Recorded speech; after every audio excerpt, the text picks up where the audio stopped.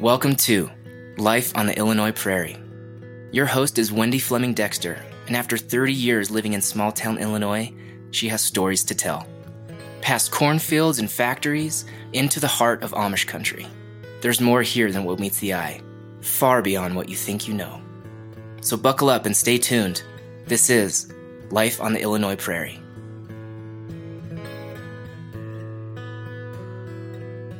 Welcome to Life on the Illinois Prairie. I am your host, Wendy Fleming Dexter. And if you've dropped by today, I can't tell you how excited I am that you're here, that you're going to enjoy today's guest so much. And if you're a local person, you will instantly recognize the name. My guest today is Chief Meteorologist Kevin Lighty from WCIA Channel 3 in Champaign, Illinois.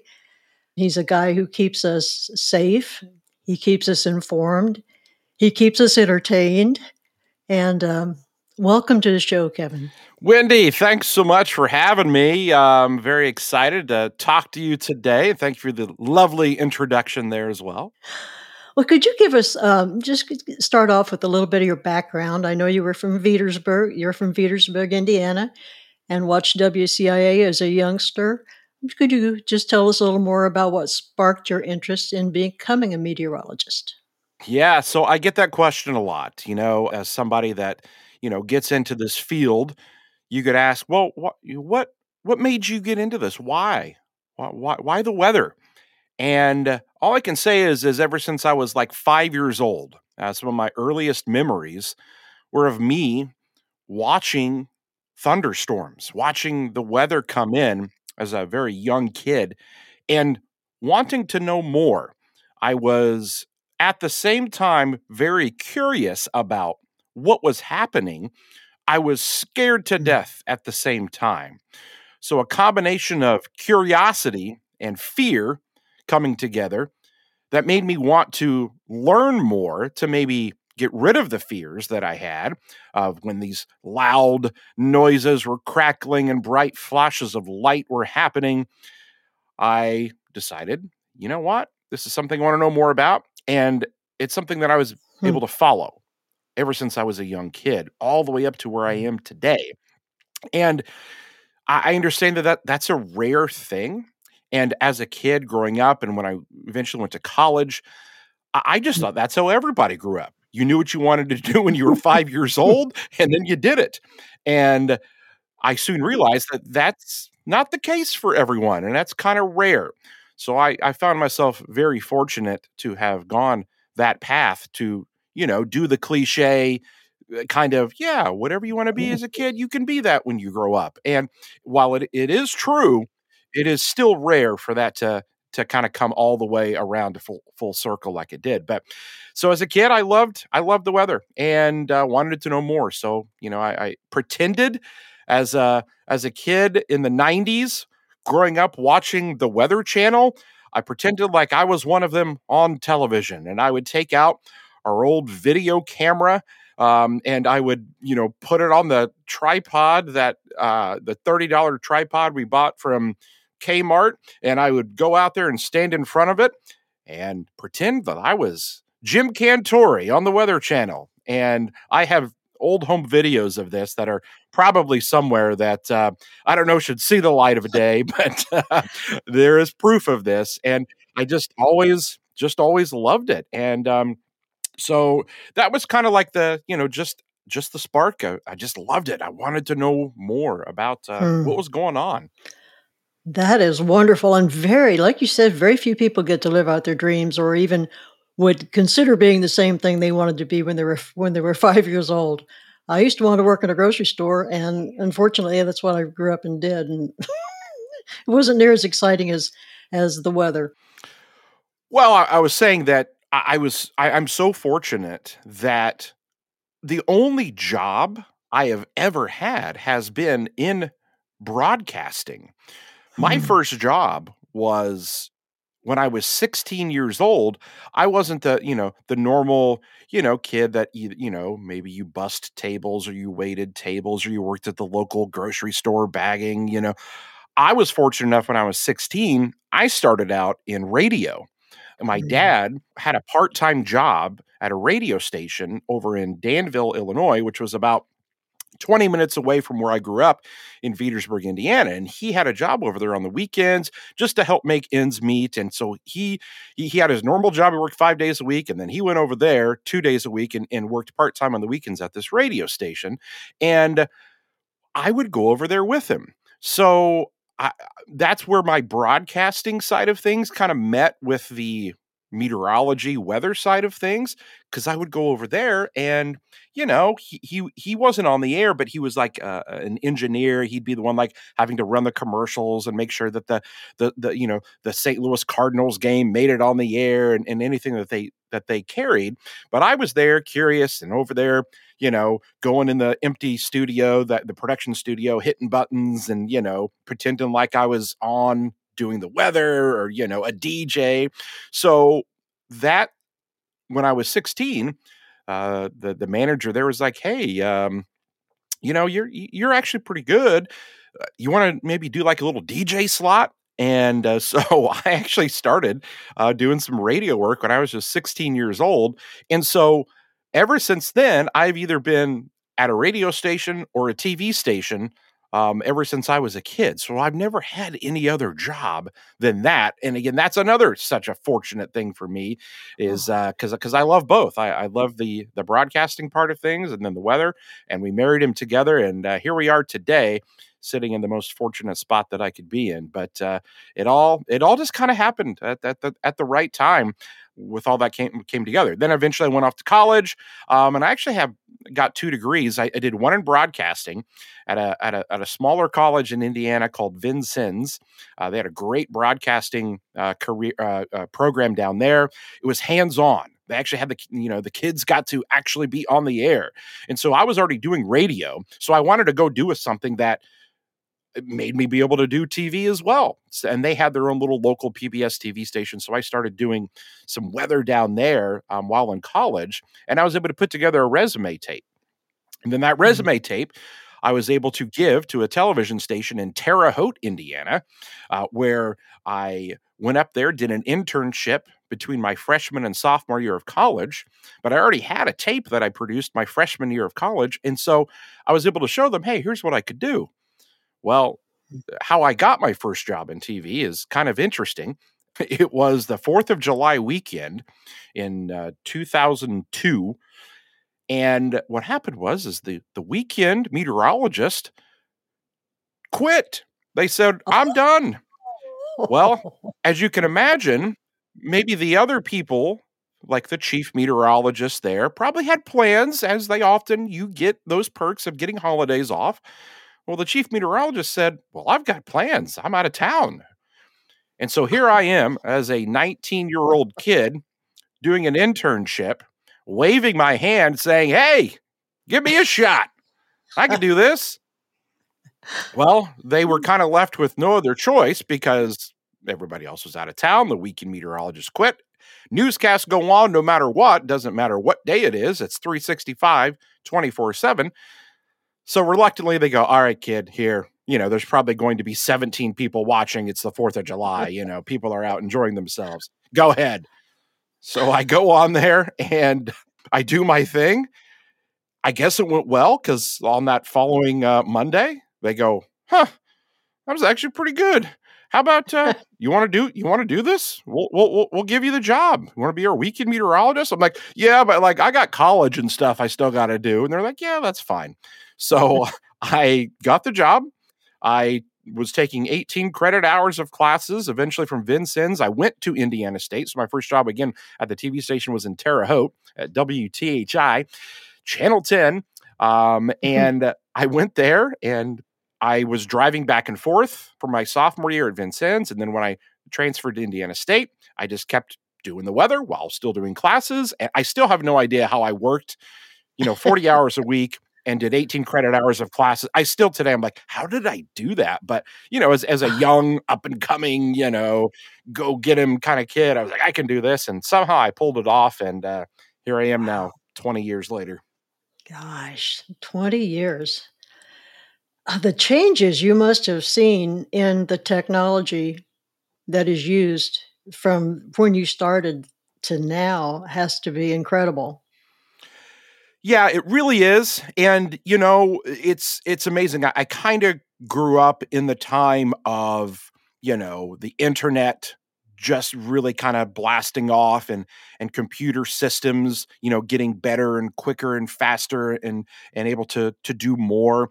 And so I was able to really kind of be in that time when, weather systems were still kind of, they were pretty basic, they did what they needed to do, but they took a long time to render out the graphics you used to see. Those graphics you saw in the late 90s, early 2000s, I mean, those things sometimes took hours to render out, and now they're done in minutes, and even less Mm. than that. And so the ability to, have understood the back end of things and how things really worked and having that knowledge and then growing up in the explosion of technology and just weather in general and Doppler radars that have improved so much. It's been really cool to kind of watch it all evolve and be a part of it. But listen, here's the thing. I know anybody listening out there that says, "Oh, you've got a meteorologist on here."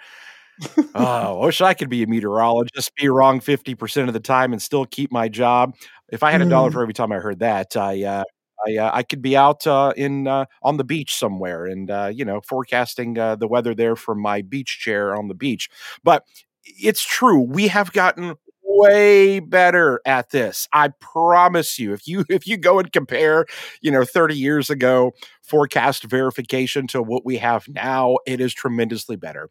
Yes. Do we all maybe get it wrong every once in a while? Of course, that's human nature. It's also Mother Nature that fully has Mhm. control over what happens. We do our best job to try to predict how it's going to play out. But I'm telling you, compared to what we had a long time ago, things have improved significantly and will only continue to do so as better modeling comes in and technology improves. But listen, even from my 20 years ago when I started, there's just so much that we've been able to evolve and do, especially when it comes to severe weather, because of Doppler radar improvements that have occurred and the things that we can see on the Doppler, which Mm. tornado detection is obviously paramount and one of the biggest things we need to be on top of our game because that's life threatening kind of stuff, and we have gotten a lot better on being able to detect that and predict that days in advance instead of it just happening, popping up there and being, oh, wow, there's a tornado. So it has improved a lot. I know, it's the running joke is always going to be there, but I'm telling you, we've gone a long way from 30 years ago. Well, from hearing you guys, the storm tracker team, when you guys are reporting about severe weather, and I see things when you guys talking about a debris field and things that I had never heard before, and when you can see and interpret what's on a screen and what's flying through the air and the severity of that storm, and whether it's a derecho or tornado, when you guys can interpret that and be able to pinpoint with dead certainty, if you're in Robinson, you need to take shelter now. You guys save lives. And that must be a fulfilling part of your job to be able to emphasize to people how severe something is going to be and how life threatening that can be to them, to us. So you're exactly right. Our ability to understand the level of, how bad something is so much easier now than it was even 10 years ago. It was about 10 Mm. years ago that something called dual polarity Doppler radar came out. And it was basically an enhancement to the already implemented what we call 88D Doppler radar systems that were implemented across the United States back in the late 80s. All those, if you've ever drove by one and it looks like a big dome with a golf ball sitting on top of it, and it's really the Doppler Mm. radar, and that's what we can track. Those got a big improvement around 2010, 2012 to this dual pole. And now what that did was, the normal radar, you look at it and you go, oh, look, it's raining. Okay. Oh, the bright colors, that must mean heavy rain. Well, now on that radar, we can determine whether that's a raindrop, a hailstone, a snowflake, or a 2x4, or Mm. sheet metal, or something that is not the unique shape that we know of, which is a raindrop. We know the shape of a raindrop, and we know the shape of a hailstone largely. We know the shape of a snowflake largely. So now when the Doppler radar goes out and it finds something not in the shape of those things, it goes, "Whoa, that's not normal." And so that's when we know that Doppler radar signature is picking up debris.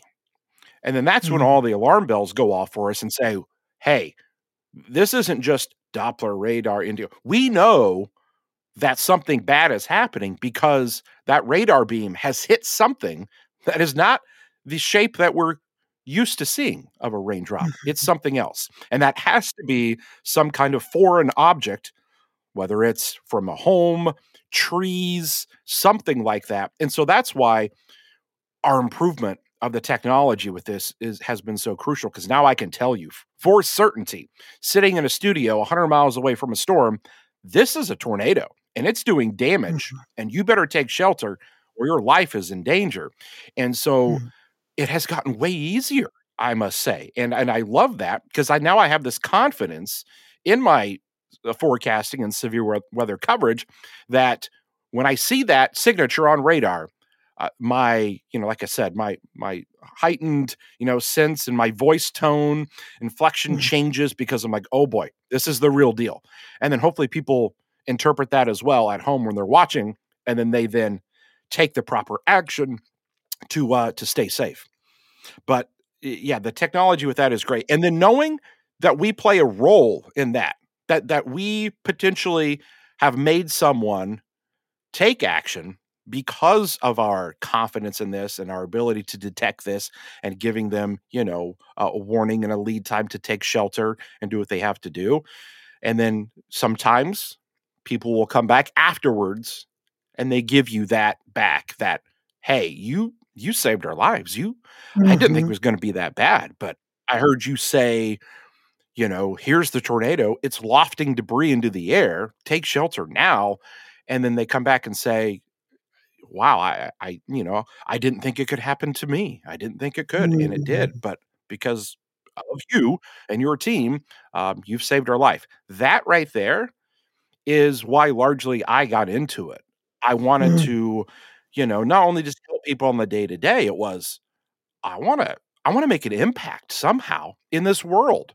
And I guess that was for me, was when bad weather happens and people, you don't want a senseless loss of life, from a storm. So if you can do something to help protect people and get them to take action and take shelter so that their lives are saved, then that's fulfilling to me. And that's why I largely got into this and still do it today, because it's just, we have the technology to tell people ahead of time and protect them and let them know what they need to do. It's on them, though, to take those actions. We can only Mhm. lead you can only lead the horse, to the trough there. They got to drink it. And it's the same thing. People have to take those actions once we put them out there. But we're doing everything we can in so many different ways to get that message out there to people. But it is definitely fulfilling when you hear back from people that say you made a difference. Well, and I know that your team does it in so many ways. You have the WCIA weather app, and that you have, I know you're active on Facebook and other social media, and you give out NOAA weather radios and help people program those. I mean, you guys really are concerned for the safety of people in this community and in this area. And I know people really appreciate that. I myself, when I live in the country and when I know there's a blizzard coming up, I mean, I make preparations. That gives you time to charge your anything that needs to be charged, your cell phone or any other things, and make preparations. For my power is going to likely be out when there's a blizzard, and it's you just make preparations when you know these things are coming. And as you said, I mean, that's up to us to follow through. But I think you guys really go the extra mile to ensure our safety. Well, here in 2023, we understand that things have changed in terms of how people consume the weather and just the news and media in general. And so we've had Mm. to stay up with the times. We understand that people are maybe not always glued right there next to their television set. And that was the traditional way for so long that people got information, But we know now that we have to deliver that in a lot of different forms. And whether that's through social media, on streaming, on Facebook or Twitter or YouTube, or it's through our weather apps that send out notifications, or again, still the traditional NOAA weather radios that I am still a big proponent of, especially for people that don't live close to outdoor warning sirens, or live out in the country, or maybe don't have, internet, fast internet at home or anything like that. There's a lot of people that still don't, and they rely upon more traditional ways. But we know that there are other people, especially the younger generation, where they get everything off of the handheld device in their hand that is attached to them all the time. So, we try to get that message out in as many ways that we can. And we have the ability to do that. So, and we've just had to adapt to that. And it's not just about the TV signal that goes out, because we also know that, guess what? If there's bad weather coming through, there's a good chance that you do lose power, and now you're not watching us on TV, or or if you have satellite and it rains, guess what? You don't have our signal anymore because your satellite dish does not like rain. So we have developed these other mediums for you to get that life-saving information, whether it's on your phone, your iPad, on the social media platforms, the apps, as many places as we can. Every time I turn around, there's something new that pops up. This new thing, Threads, that came out. There's another social media platform that I guess we got to get on now. So just always, staying up with what's out there is what we're trying to do, just so everybody can get that uniform, unified message. Well, as a viewer watching you and the storm team, when you guys are in the middle of a severe weather forecast, or in the broadcasting about the upcoming event, or in the middle of it, you guys are multitasking in ways I can't even imagine. I know you're keeping track of all the social media and all the incoming from NOAA Weather Service and all these other and incoming texts and messages that people are sending you about what's occurring in their neighborhood at that point in time. That's got to be a lot to keep track of. Yeah, it is an influx of a lot of information coming at you. I mean, just being thrown at you Mhm. at one time, and you're trying to sift through, what's relevant, what should we be trying to tell people, what is sometimes we get messages about something that you're like, oh, are you sure that's what you're seeing? We have to kind of QC or quality control some of the stuff to know, okay, is this something we want to put out there yet? Has this been confirmed, kind of things? We want to be careful about that. But we do get a lot. We're tracking the radar. We're looking at reports coming in. We're trying to get the message out. We're trying to sift through photos and videos that come in to us. We're keeping tabs on our teams that are out in the field that are going to either get damage, or in our storm tracker to bring us the live coverage when we're out chasing the storms. And so that's why we have a 4-person weather team, and we're able to delegate those tasks just within the weather team. But then we have our news team that gets implemented into this strategy as well when there is severe weather, and we can hand things off to them. But yes, it is. While some people may look at it as, oh my gosh, that's got to be so stressful, and that's got to be, oh wow, how do you do all that? To me, it is exciting. And I bet. while on one side of the coin, you don't want damage, you obviously don't want injuries, you don't want any of that. But at the same time, as a weather loving meteorologist, I live for those days. I live for those moments, because that's when all eyes are on you, and where people are seeking information from you, and you need to be there to deliver it, and you need to be at the highest level of your game. And for me, it's what I consider, it's the Super Bowl, of weather for us on those big day events. And I enjoy the challenge, and the whole team does. And we definitely get up for those days. But again, you balance it with, the level of, obviously nobody wants damage, nobody wants anything, but people are still going to be there, whether or not there is damage or not, hoping and seeking for that information from you. But I love being under pressure like that, and just making it happen, and I get people that tell me all the time when they watch our severe weather coverage, they're like, I can't turn away. Because I just don't know what's going to happen next. I just Yeah. keep watching because it's so compelling. And I never thought of it that way until people, would say that. But that's what we try to deliver is that so that you don't get lulled to sleep with the coverage. Because I get it. If you sit there and you watch the meteorologist or whoever, just stand there in front of a radar that's sweeping around with colors on it, and that's all you're showing, then people are going to, be like, oh, well, this, okay, this isn't that bad. Or, this is boring. They're just keep repeating themselves. Why are they on my TV? Get back to my show. So we, we try to, deliver a product that keeps people, either engaged enough so that they understand how serious it is, and to where they don't turn the channel like, this must not be that bad. But when we show pictures, videos of how these storms have evolved, or how they've done damage and how they've done things, then people go, oh, whoa, okay, this is the real deal. And then they take the action that they need to do because we're showing them proof. Because social science and have discovered that people need these double and triple confirmations of severe weather being bad. It's not enough for me just to say, hey guys, it's going to be severe weather today.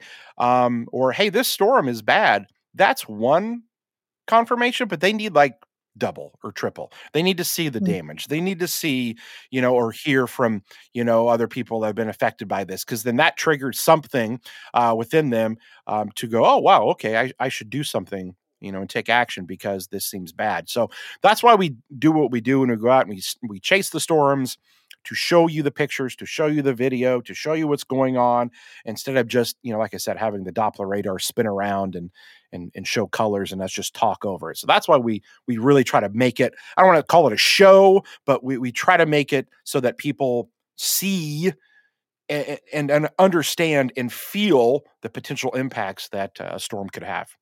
Well, we always hear about reality shows, which are really not, but this, what you guys do, is really a reality show. I mean, reality in real time. And you do save lives, you do keep us safe, and I know that people appreciate that. I know you've seen some very severe events. I know you went over and reported on the dust storm that went through that happened a few months ago, and these things have to be emotionally charged for you to see these things and see the aftermath of all of this. I know that's probably tempered with the fact that you've saved lives in other situations, but is there any one event or which events have stuck out in your mind most prominently? I know you saw the Joplin tornado aftermath. Yeah, the Joplin tornado by far is the number one event that will stay with me for my entire career. So the Joplin tornado, May 22nd, 2011, which is crazy to think that, was that really 12 years ago? Oh my goodness. Mhm. That one is with me because I was there soon after that occurred. And that was an EF5 tornado, strongest tornado you can have on the scale that goes from 0 to 5. And I was there right after it. And the human brain can't comprehend what you're seeing there. And it was mass devastation on a level that I've obviously never seen before, and what most people will never see in their lifetime, hopefully. Mhm. But it was every direction you looked, flattened everything. You couldn't tell what street you were on. You didn't know what street you were on, because they were all gone. All the landmarks wiped off, and you didn't know where you were. The things that will really that stay with me today, that I swear some days I can smell it, is just the Mhm. pungent smells of gas and Mhm. just broken wood, from trees and the cedar smell. And I mean, not to be morbid, but it was a thing. It was the smell of death. There were Mm. 161 people that died, and you were there where maybe there were not, they were not done doing the rescuing part of things. And there are cadaver dogs that are around there. It was tough, to be there, and you had to be there to cover it. And it was the one time where I when I stood there and I was doing live shots and talking about it, that I felt like I was not doing my job very Oh. well, because I was trying to convey to people what I was seeing. That's what we do as reporters and meteorologists. We try to come up with the right words to convey exactly what the scene is. And I couldn't come up with the right words because I, it was like it was insufficient to what I was trying to describe, because I couldn't describe it because it was so hard to do, because the human brain was hard to wrap around what you were seeing. And I felt what you saw through the lens of the camera is just such a small little bit. But when you were there with your own eyes and you could see 360 degrees around, it was just unbelievable how bad that was. And that stays with me, and I hope I never have to cover, something like that again. But it just goes to show that, man, the weather can get really bad, and these tornadoes that are rare can occur. And even people that maybe were doing the right thing and trying to take shelter in those kind of tornadoes, uh, if you weren't underground, if you weren't in a really sturdy shelter, you really didn't have a chance. But at the Mm. same time, from covering that, there were many unbelievable survival stories that came out of it as Mm. well, that just were amazing to hear about. And so it was really good to be able to cover that side of things and hear about the survivors that went through this and what they did and how they went through it. Um, that gave you the hope. So that was good to do as well. But I won't ever forget that. I think about it on the anniversary every year. I look at the pictures from Mm. being there soon after, and it was bad. It was bad. But I Mm. I think what came out of that, it did give a level of, you know, people changing their habits, taking the weather, more serious. And, Mm. you hate that it takes something like that to get that kind of reaction and behavioral change, but it did it for them. And I think for, a large part of the country that saw that tornado or some of the other EF5 tornadoes that have occurred down in Alabama, a heightened level of, hey, let's let's take this serious. And I hope that people continue to do that as we go forward. Well, knowing that you have Channel 3 has been sort of recognized for being most accurate in their weather reporting for I don't know how many times, that people trust you guys. We trust you guys. I say guys. I know that Amelia was there when she was there, but I mean all of you, the team. You guys work together and to keep us safe. And is there anything you'd like to share about your? I know you have a wonderful son, Zachary, and a wife, and you just lost your poor little Wrigley. And you're a Cubs fan. Is there anything else you'd like to share that you like doing outside of work? I mean, I know it's probably all intertwined, but Yeah, so yep, I have a wife, have a little 2-year-old son named Zachary, and boy, I tell you what, that was life-changing. I listen, I've always been a huge workaholic. I know that I spend way too much time at work, and that's a lot of my life. But when he came along, it was a rude awakening of, guess what, kid? This is a second job now. All right. So it was a life adjustment for sure. And I do get less sleep now for sure. But at the same time, it's really been fun for me becoming a dad. And balancing that work and home life and whatnot. And, as anything, and anybody out there that's obviously a parent, you know what I'm talking about. You adjust, you adapt, you overcome, and it becomes a new routine. Whatever that routine is, that's your routine, and that's what you go through, and you make it work. And that's what I've come to do. But it's been great. He's so much fun, and to see him, through your eyes or his eyes through you, and just kind of, it's so cool to kind of watch him do that. So that's fun. But yeah, you also talked about my dog Wrigley.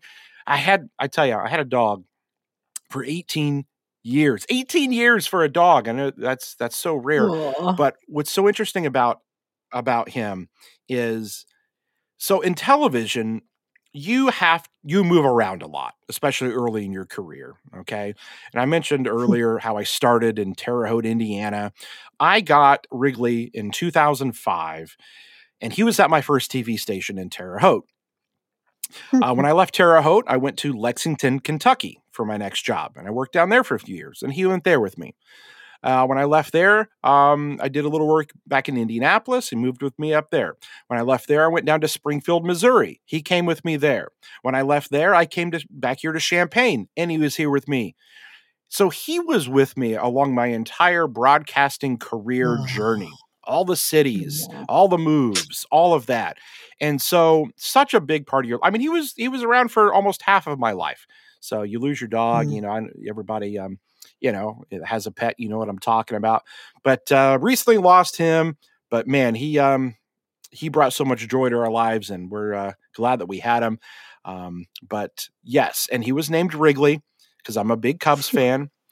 But we actually got to take him up to Wrigley Field in Chicago, and we took him around the ballpark, and he's got a picture by the statue with Harry Carey, and he's got a picture right in front of the Wrigley Field marquee and all that. So I have all these great memories with him, and I was glad that he was able to, obviously meet our son and whatnot, and had that time. But he'll be missed, for sure. But I tell you what, between when we had the dog and my son and my wife, not saying my wife's bad, I'm just saying between all of them and then work, there was plenty there to deal with. So we might hold off on getting another dog until Zachary's a little bit older, and Yeah. because it's a lot managing all of that. Well, sure, it would be. And as an animal lover, my husband and I are both animal lovers, and we deeply empathize when you lose one that's been with you that long and is part of your family. I mean, they just are such a part of your family. So we sure said our sympathy when you lost him, and I know it takes they take a big chunk out of your heart when they go. You guys just heard this morning that Karina Rubio is going to be joining your evening team. That's correct. So we recently had the departure of Jessica Coons, who was our evening anchor there for 8 years, I believe. So she left to pursue other opportunities. And so Karina, who's been doing the morning show for 3 years, I think, she's now taking Jessica's spot. She'll be joining us in the evenings. And so awesome to have her come with us on the journey. She'll be adjusting her life quite a bit, because if you do the morning show, you wake up at 2 a.m., you're into work by 3 a.m., and Mhm. now it's completely flip flop. You go into work at 2 p.m. and you get off at 11 o'clock at night. So she'll have some adjusting to do. And that's the thing about, TV is, and TV news, our hours are messed up. They are not the normal 8 to 5 hours. And so you have weird routines and schedules that you're in. So she will be seeing what that's all about here as she makes the switch. Well, Kevin, I have 1,000 more things I'd like to talk to you about. Maybe you'll come back someday. You think you'd consider that? Oh, absolutely. It's been great. Love being able to talk about it. Well, I wanted to humanize you. People they see you up there. You have a job, and you have a commitment, you have a family, but people don't see behind the scenes to see what fine humans you really are. And you put up with some things on social media that other people might not have to endure, but that may be talk for another day. But I appreciate you being here so much, and I know our listeners are going to love having had you here. Any closing thoughts you'd like to say? Well, I just like to obviously thank you for inviting me on here with you. I love the podcast boom that's happening, and people like yourself, being able to have a voice out there and talking about different topics. I think it's really cool for you to be doing that and others as well.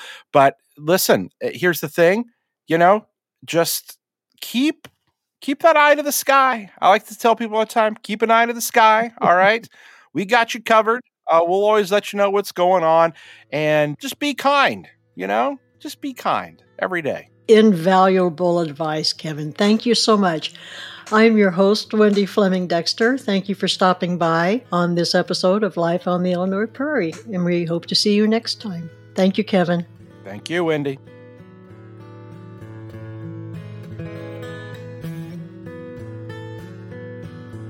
Thanks for listening to Life on the Illinois Prairie, the undercurrents of our American life. If you haven't yet, go ahead and subscribe to Life on the Illinois Prairie wherever you get your podcast.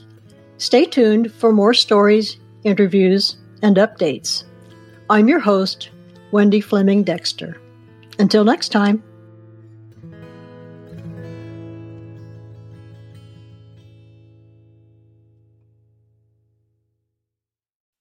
Produced by Audivita Studios. Connect your voice to the world.